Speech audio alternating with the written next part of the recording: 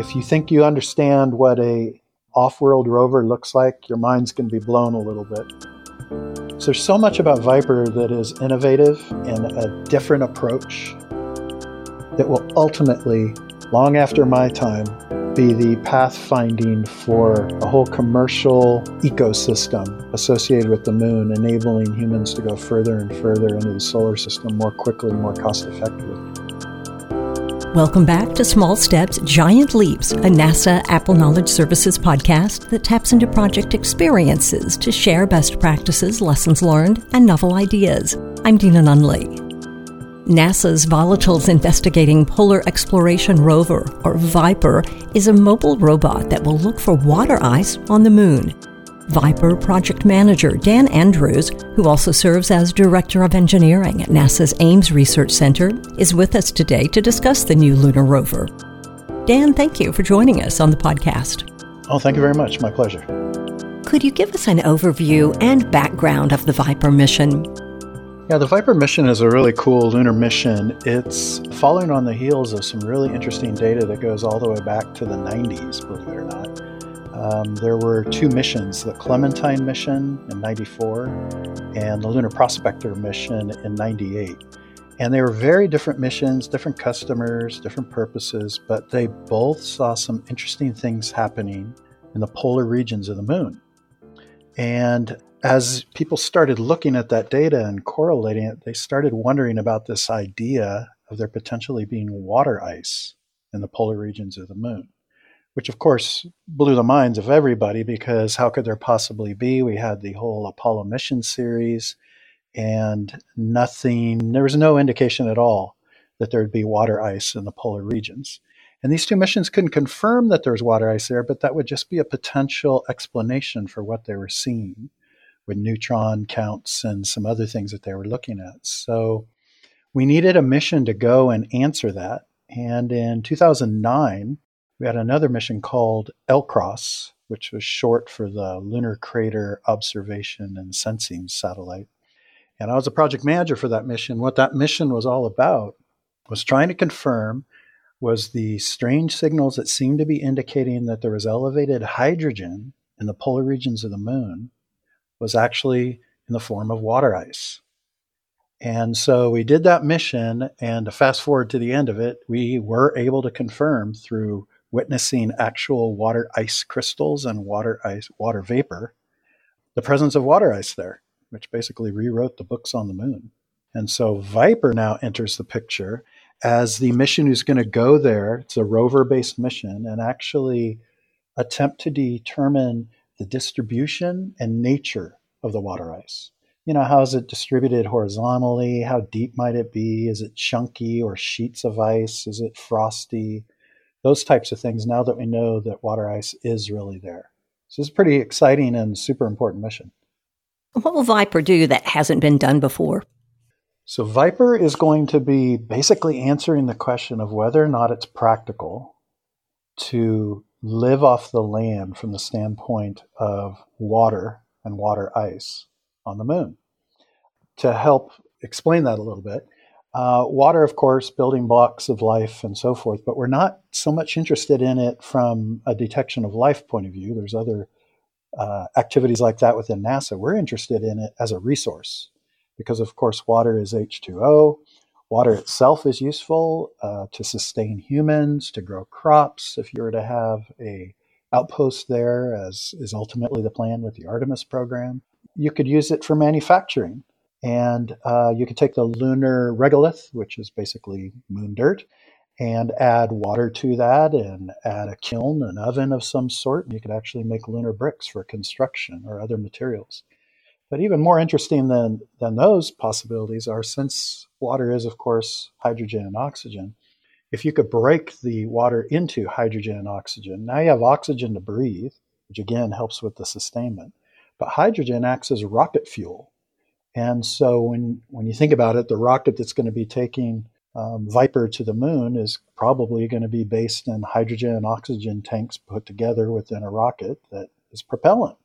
And so think about the possibility that if you fast forward in time, if VIPER is able to confirm where the water ice is and its nature, so that follow-on missions could go in and harvest that water, you have the possibility of, in effect, a gas station at the moon, not just for lunar use, but you could imagine going to the moon and gassing up on your way to Mars or on your way to Saturn or Venus or any other number of locations within the solar system. So interesting. How significant is the VIPER mission in humanity's return to the moon and future Mars exploration? It's pretty important. When we were taking an early look at VIPER and Resource Prospector, the mission activity that was preceding it, one of the things that senior leaders within the administration were looking for was understanding whether or not they should be planning around utilizing the resources of the moon to go on to Mars in particular. As most of your listeners are probably well aware, it's a very expensive and daunting thing to go to Mars with humans. It's hard enough to do it with robotics, even much, much harder to do it with humans. And so if we have to bring everything that we need on Mars, which includes not only the stuff to sustain humans, but all the propellant, incredible amounts of propellant, if we have to bring all that from Earth, that's not only challenging from a logistics point of view, it's incredibly expensive. You're having to leave Earth's gravity well, which is 6 times stronger than the gravity on the moon. And so if there was any way that we could harvest water and turn it into propellant at the moon and say, can you envision a necklace, a satellite orbit of tanks that are sitting in orbit? Think of them as gas stations, and they're being continuously filled from the surface of the moon. Maybe the North Pole and the South Pole are continuously replenishing them. And then you can gas up, if you will, at the moon. Then you only need to bring enough propellant from Earth to get you to the moon, as opposed to all the way to Mars or to whatever your destination might be. Then gas up at the moon and go from there to your destination. You have a much smaller gravity well at the moon. You have fuel that you didn't have to take the effort to bring from Earth, which is costly, expensive, requires many, many launch vehicles. It's just a win all the way around. And so understanding how practical that is begins with the VIPER mission. Could you describe the science instruments on the rover? Yeah, we have 3 basic instruments and then a drill. I'll start with the drill. We have something called the Trident drill, and it is commercially provided by Honeybee Robotics, located in Southern California. And they are a company who've come up with a number of different drills for uses on Mars, Moon, other extraterrestrial locations. And so that looks like it's a good fit, solid drill, and it's just perfect for us. And then the VIPER mission has 3 different sensing instruments to help us with this. So let me back up a little bit and explain how VIPER works. VIPER, of course, is a roving mission that's going to go to either the North or the South Pole. Both of those would work because that's where the volatiles and water resources are to be located. And we're going to be roving around using a neutron spectrometer that's hanging off of the front of the rover. And think of that as our divining rod. It has the ability to look through about 1 meter, 3 feet or so of soil, basically see through the soil and look for water ice. Now it does it by counting neutrons that are coming out of the soil, but in effect we can relate that, the relative flux of neutrons coming out of the soil, to water ice and hydrogen levels. So as we're driving along, we're measuring as we go with this neutron spectrometer. When we hit a particularly wet location that it's detecting somewhere down in that 3 feet of soil that there's water ice, then we can go ahead and position ourselves as a rover over that location and put the drill down into the soil in 10 centimeter chunks. It could go as much as 1 meter deep, and bringing up the material that are then looked at by 2 other instruments that we have to fill out the suite of 3. One is a near-infrared spectrometer, and the other is a mass spectrometer. So you're hearing spectrometer all over the place, and of course that's with great purpose. Spectrometers are very good at detecting the chemical composition and the nature of what they're looking at. And so the neutron spectrometer is just finding, okay, there's ice somewhere in the 3 feet below me. But it doesn't really tell you the nature of it, its concentration. It doesn't even tell you how deep it is. It just tells you that within that 3 feet, there's water ice there. Then the drill comes in, actually pulls it up, and the mass spectrometer and near-infrared spectrometer are actually looking as the material's being drilled up, and you can imagine a pile forming where the drill bit is going into the soil. And they are looking at exactly what I described, the chemical nature, the concentrations as a function of depth, so that we have a really good understanding of where that water ice is located, its nature. Is it chunky and very, very icy at a certain depth, or is it spread evenly like a cup full of salt and pepper, and it's just spread evenly throughout? There's lots of theories about how it likely is. VIPER's job is to verify what it really is.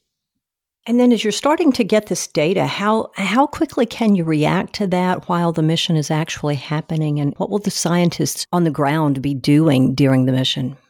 Yeah, great question. So we have a semi-autonomous mode of operation. Now, your listeners will probably know that to communicate with Mars takes a decent amount of time delay between the signal leaving Earth and going to Mars, and then, of course, a reply coming back, just the speed of light and that distance. It takes a while. Over on the Moon, we're much closer.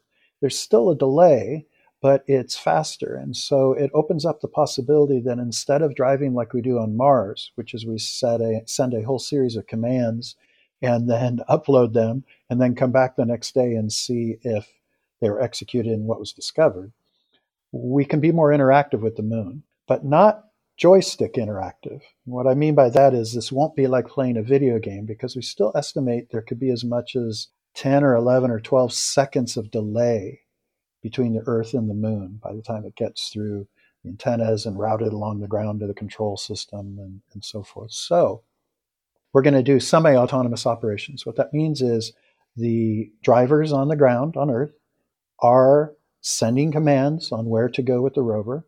But what they're doing is sending waypoint commands. And what that means is if I'm the rover here sitting at my desk, I might tell the rover to go across the room 10 feet away and go to that location. And then I'll let the rover figure out how to get there. So there's the autonomous part, but I'm still treating it like I'm baiting it with a carrot, right? So go over here. Okay, now go over here. Okay, now go over there. And so in between each of those moves, you're asking about what the scientists are doing. They're looking at the neutron spectrometer data that's flying back to Earth live over this movement of the rover. And they're able to react live to what they find. So let's say back in my example of moving through my room, if I told it to move 10 feet away to the opposite side of my room, but along the way we find that at the 5-foot point, there's a really interesting set of measurements coming off the neutron spectrometer, we can go ahead and go back to that location and use the drill and do whatever you'd like to do around that area to help us understand the nature of the water ice and its distribution. So it's pretty interactive, but by way of a waypoint driving methodology. How will VIPER be delivered to the surface of the Moon? So there's so much about VIPER that is innovative and a different approach. The L-Cross mission, when we were managing that, was a very different approach, very streamlined and very cost-effective for NASA-type missions. And we're bringing the same thing to this mission. And another interesting facet of VIPER is your question: how are we getting to the Moon?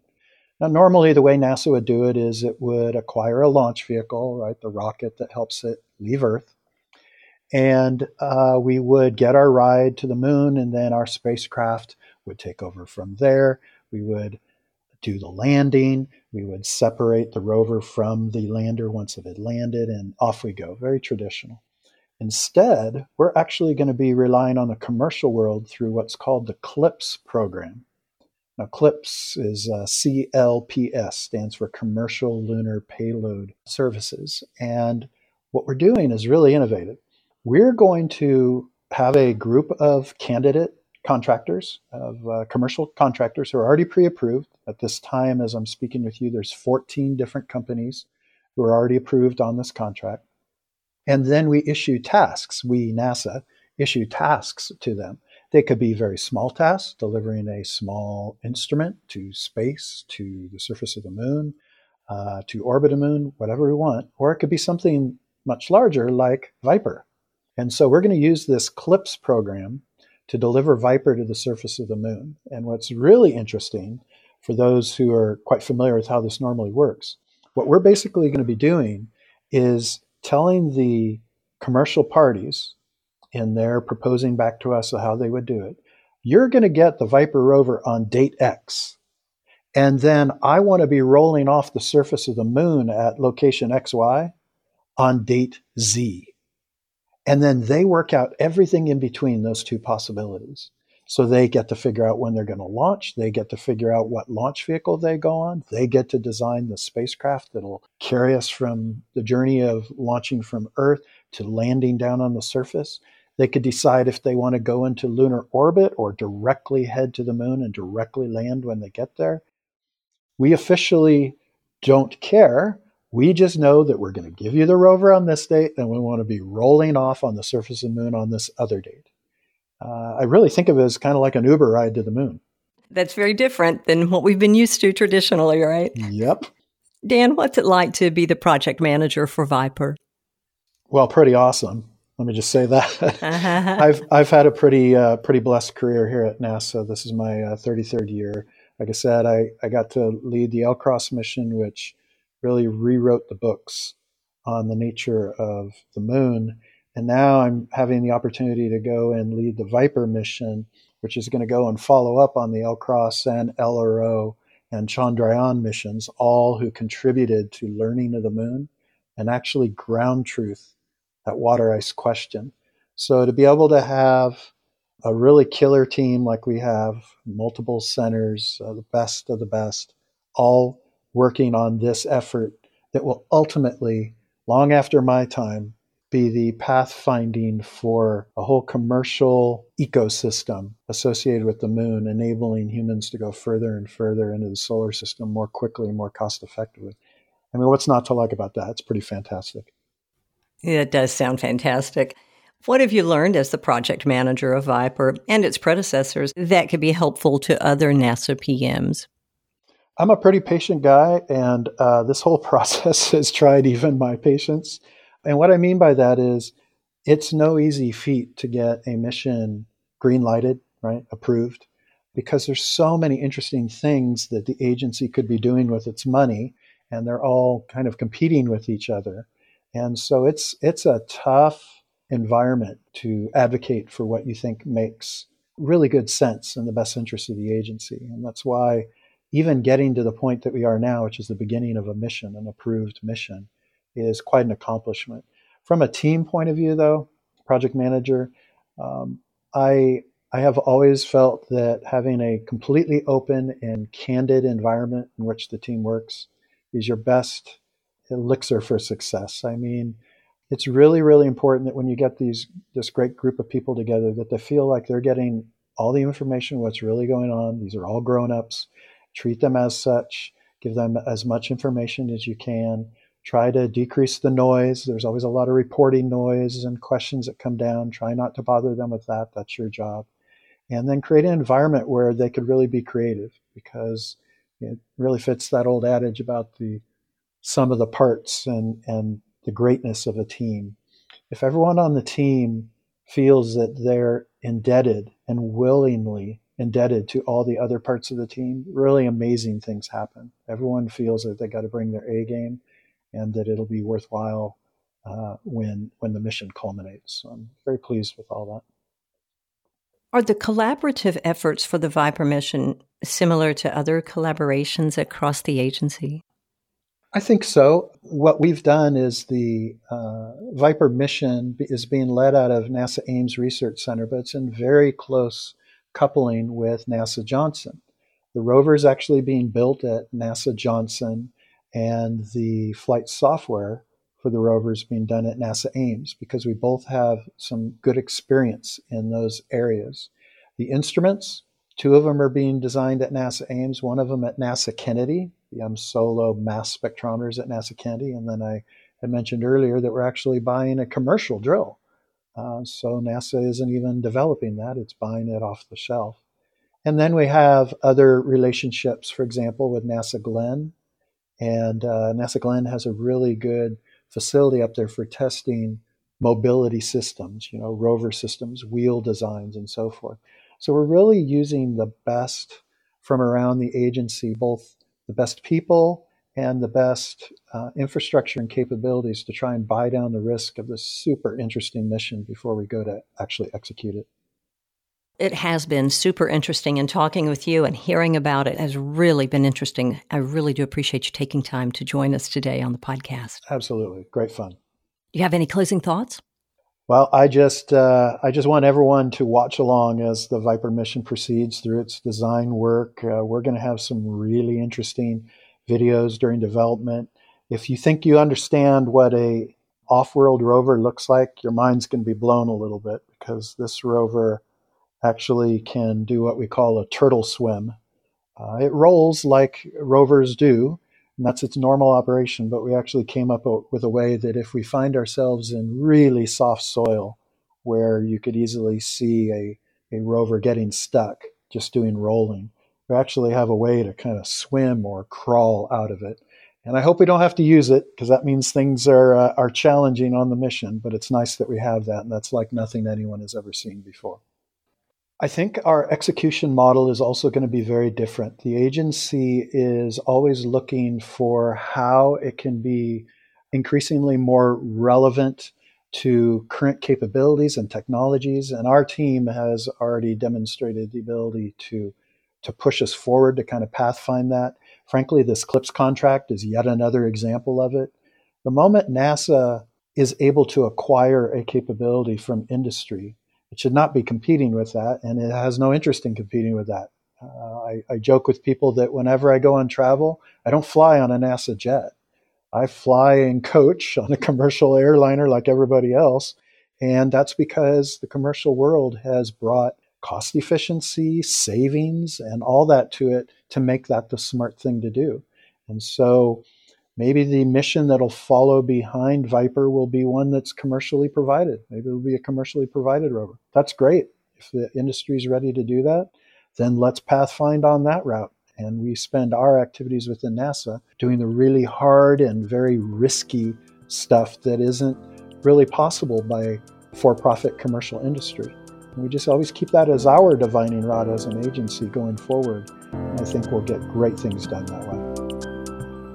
Links to topics discussed during our conversation, along with Dan's bio and a show transcript, are available at apple.nasa.gov/podcast. Dan talked about the Commercial Lunar Payload Services initiative that will deliver VIPER to the moon. We'll get to learn more about CLPS during our next episode, when Steve Clark, the NASA Science Mission Director, its Deputy Associate Administrator for Exploration, joins us on the podcast. If you have ideas for guests or interview topics, please let us know on Twitter at NASAApple and use the hashtag #SmallStepsGiantLeaps. As always, thanks for listening.